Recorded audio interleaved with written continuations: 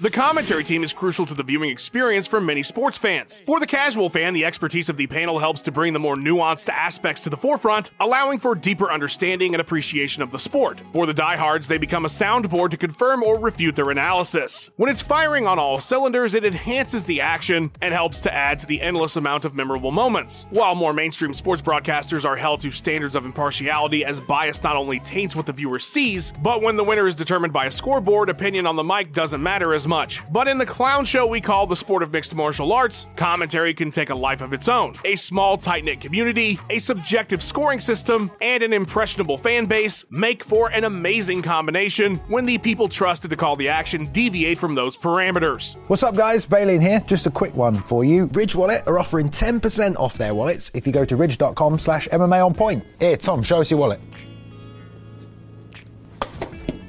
If you don't want some boring old man wallet, there's over 30 different styles to choose from as well, including titanium and carbon fibre. They were kind enough to send us a few so we could get our hands on them, and I have to say the first thing I noticed is definitely the quality. They're incredibly sleek, and you can fit up to 12 cards at once without that annoying wallet bulge. Make sure you get the best offer by using our link MMA on point and save up to 10%. Is that one yours? No, well, this one's mine actually. Take that one. I want that one.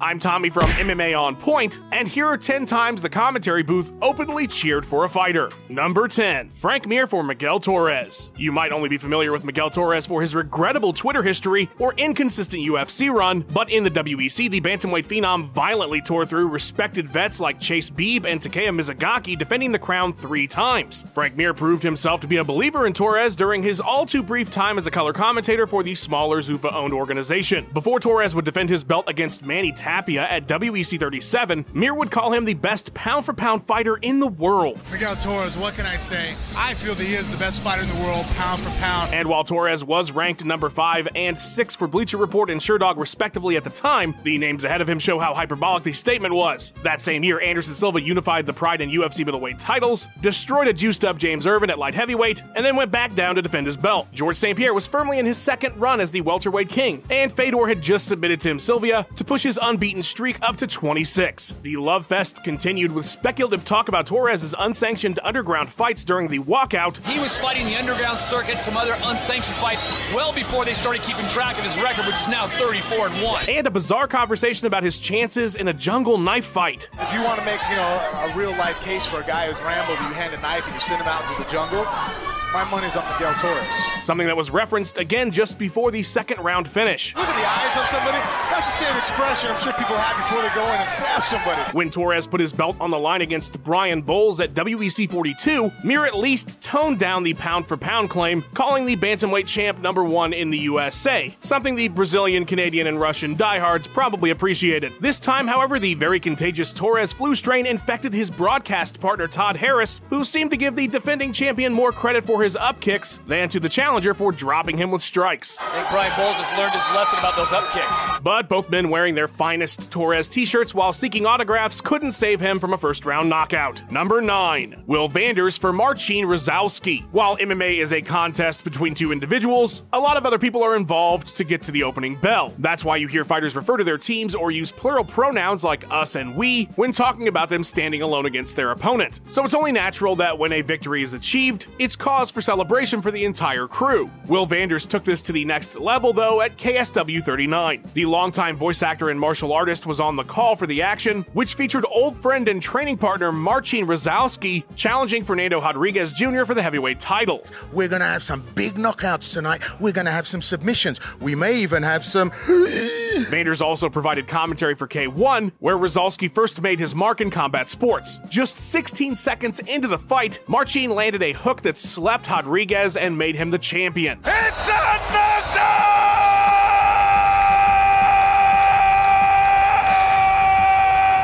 Now, of course, any commentator would lose it to some extent in this moment, but Vanders actually left his spot in the booth and entered the ring to celebrate alongside Rozalski. An understandably joyous occasion for friends, but still a huge departure from duty. It would have been interesting to see if his commentary turned into blatant cheerleading, but with such a quick ending, he didn't get the chance. Number 8, Jon Anik for DC. Jon Anik has long secured his place among the best and most consistent voices in MMA. After parlaying his work on ESPN's lone dedicated show about the sport lured into play-by-play duties on the crowded UFC schedule. But even the seasoned professional couldn't contain himself watching his friend and frequent partner Daniel Cormier make history. Not surprisingly, the very brief and tense fight provided not only enough action to analyze, but several opportunities for Anik to address the audience as a friend and not the voice of reason on the broadcast. And so when Cormier landed the knockout blow against Stipe Miocic, he couldn't contain his excitement any longer. Daniel Cormier is the UFC heavyweight champion!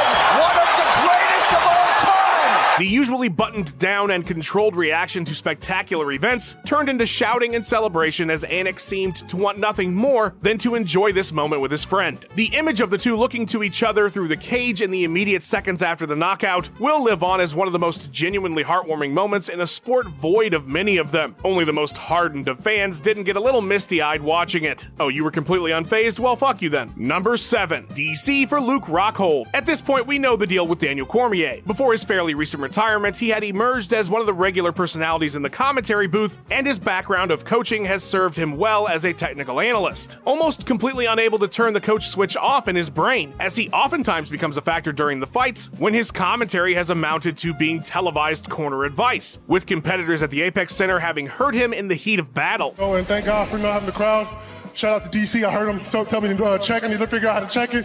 So I started trying to check him, and game changer. Now, of course, that can be at least partially blamed on the combination of the relatively quiet atmosphere of the Apex and his passionate delivery. But if any of his teammates from the American Kickboxing Academy are in the cage, he'll completely abandon all pretense of being a neutral voice on the mic. Perhaps the most obvious example took place as his friend Luke Rockhold fought Paulo Costa at UFC 278. As the sloppy yet oddly crowd-pleasing affair took place, it was clear that the former middleweight champion was exhausted, and a low blow opened the window for a pause. DC and frequent partner in biased crime Joe Rogan urged Rockhold to take the full 5-minute break. This is great for Rockhold. You got time. You understand?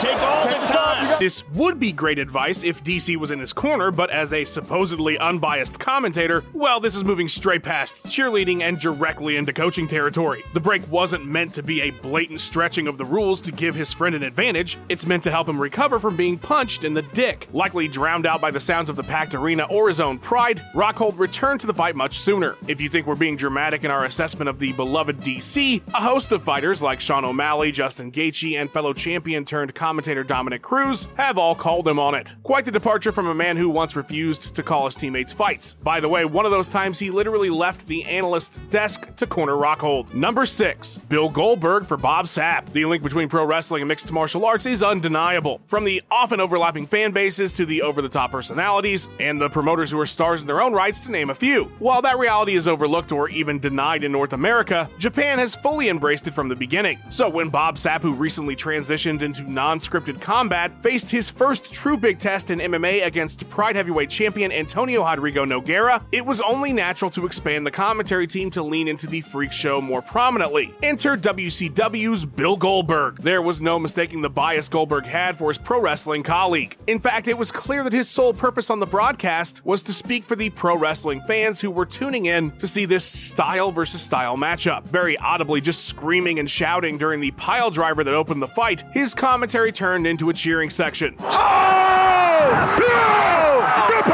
There were moments he seemed more like a fan awestruck by the 6'5" giant who outweighed his opponent by 150 pounds. As Bas Rutten and Steven Quadros navigated through some of the technical aspects of the fight, Goldberg showed unfamiliarity with anything other than the strength and size of his future the longest yard co-star. Guerrero seems to be not wanting to exchange punches with Bob Sapp right now. Look at the size of Sapp. Would you? You could even hear the excitement leave his voice as Sapp began to gasp before Big Nog forced a tap with an armbar. Absolutely unbelievable. Number 5. Mike Goldberg for Ronda Rousey. Sure, Mike Goldberg has had some questionable calls during his time, but let's be fair to the man. When it came to Ronda Rousey, nearly everyone showed their bias. By the time she was slated to face Holly Holm at UFC 193, the first female champion in the history of the company was a global star and frequent topic of conversation among those who had never bothered to care about mixed martial arts before. With talk shows, Ring Magazine, and Hollywood Calling, it was all about Ronda. So as Holly Holm began picking apart Rousey to the surprise of many, Goldberg Goldberg didn't quite read the writing on the wall. Takes a lot of energy to be a rock star. Well, right now, Holly's taking a lot. It has nothing to do with being a rock star. It took Rogan repeatedly emphasizing what was happening in front of them to drown out Goldie's attempts to boost the failed efforts of the champion. Rogan forcefully explaining that being a rock star had nothing to do with being punched in the face is what seemed to have stopped him going further down the river of denial. By the second round, Goldie caught up with the fight just before the inevitable happened, and a new champion was crowned. Number 4, Cage Rage for Lee Murray. When Lee Murray made his one and only appearance in Cage Rage, it's no surprise that the commentary team was so clearly biased towards him. At the time, he was the rising star of the UK, fresh off a victory in the UFC and an unofficial win over Tito Ortiz in a street fight. Not true. At all. So a vacant middleweight title win in the premier UK promotion would be a huge star-making moment and turning point for the sport in the nation. Standing across from him was Pride and Judo vet Anderson Silva. Not realizing that the understated Brazilian would become an eventual all-time great fighter, commentators Malcolm Martin and Rob Nutley were so hyped at the idea of their countryman becoming a star that night that they at times either downplayed Silva's success or hyped up Murray's. Again with a stump. Oh, we missed the cage. That'll hurt. Silva dropped him with a head kick in the opening seconds. Must have been a slip. I think the first kick may have just caught him off balance. I don't think it hit him as hard as we originally thought. Murray neutralized in Silva's guard and unable to get free. Great technique by Murray. Good technique by Murray and a good show of strength. Even a clear-cut first round for the Brazilian was a draw in their eyes. So, end of the first round. I've got to be honest, in terms of aggression and the way things went, possibly Silva, maybe a draw. I'd possibly go for a draw on that one. They were complimenting him on strikes that didn't land, but they at least recognized that going into the third, Lee would need a big round to walk away with a win. That big round didn't come, as Martin and Nutley faced the reality of Silva dominating on his way to a decision victory. Lee Murray is world class, when he was the number 2 in the world, and he'll be back. He's going to be back. Number 3, Joe Rogan for Randy Couture. Part of the appeal of Joe Rogan is that he isn't a classically trained broadcaster. Instead, he is a stand-up comedian that happens to be a lifelong martial artist and devoted fan of mixed martial arts before it became a job. This combination of a laid-back fan with a sense of humor and martial arts expert excited to be there has endeared him to many and added a down-to-earth environment to many UFC events. And like many in the sport, it's impossible to hide admiration for the legendary Randy Couture. And yes, it's only natural to in the presence of the multiple-time champion, but unlike Rogan, we're not in front of a mic live with millions of people tuning into what we do. Fanboying over Couture's upset win over Chuck Liddell for the interim light heavyweight title. I was always a Randy Couture fan, but now I'm just blown away. That guy's amazing. Screaming into the mic to the point of distortion as Couture dropped Tim Sylvia. The examples are endless. Perhaps the most enduring instance was at UFC 44 when Couture embarrassed Tito Ortiz to win the undisputed title. As the final bell sounded, Rogan loudly declared Captain America to be his hero. That guy is my hero. Interestingly, that same declaration spawned that nickname at UFC 34 when Rogan was doing backstage interviews and not calling the action. When Couture walked to the cage draped in red, white, and blue less than a month after 9/11, Rogan dubbed him the Star-Spangled Man with the Plan and stated that he was his hero. However, he did stop short of referring to Couture's posterior as America's ass.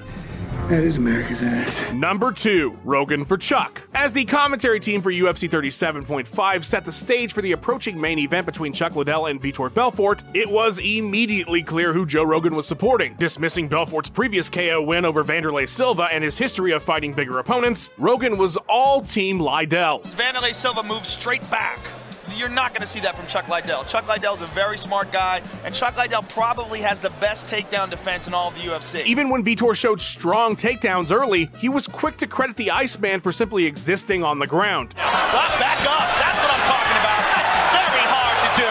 What he just did is very hard to do. Despite the pre-fight dismissal of Vitor's kicking abilities, a solid leg kick was dismissed as defensive because he moved after landing it. Again, you see the difference. Vitor lands a leg kick and he backs away. Chuck Liddell lands a kick, he's going forward. A solid punch lands for Chuck that Vitor eats without much reaction. Nope, Liddell is taking over the fight. Every landed strike for Belfort was a chance to praise Chuck's chin. Never seen Chuck in this kind of shape either. Look at his six-pack, he's chiseled. Rogan, who is known for his overexcitement, was in rare form, showing wild devotion to Liddell, even passing off Vitor landing a head kick as a sign of fatigue. As you heard the stamping on the ground, that's when Vitor picked up his energy. That to me tells me he's tired. The truth is the fight was exciting and closely contested, but the commentary from the former Fear Factor host largely ignored it. And yes, he said Lydell for most of the fight. Number 1, the UFC for Randy Couture. Let's be honest, everybody picked a side when boxing great James Toney tested the waters in mixed martial arts. The former champion, who was a defensive mastermind in the squared circle, would get his chance against another legendary champion in Randy Couture at UFC 118. The path to this fight consisted of Toney literally harassing Dana White at a press conference, press appearances spewing venom at everyone from Brock Lesnar, Rampage Jackson, and Frank Shamrock. Plus, by this point, he had already seen his ceiling in boxing, with a failed steroid test, age, and poor weight management forcing him out of elite competition. There was no question about who the commentary team would favor here. As he had at that stage in his boxing career, Toney showed up out of shape with the intention of relying upon his natural talent to take him the rest of the way. When juxtaposed next to Couture, the aging vet who was famous for being well prepared and in impeccable shape, there's no way Toney would win favor with anyone, much less Rogan with his well-noted man crush on Couture. But Goldberg's simple statement, "I love it," as the clearly clueless Toney was on his back getting pummeled into the canvas as the crowd chanted UFC, had to be the crowning jewel.